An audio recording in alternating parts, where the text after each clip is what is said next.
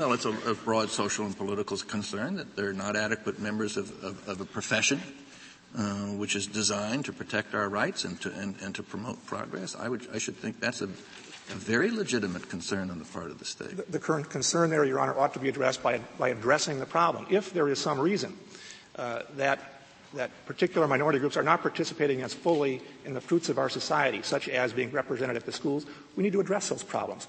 But racial preferences don't address those problems.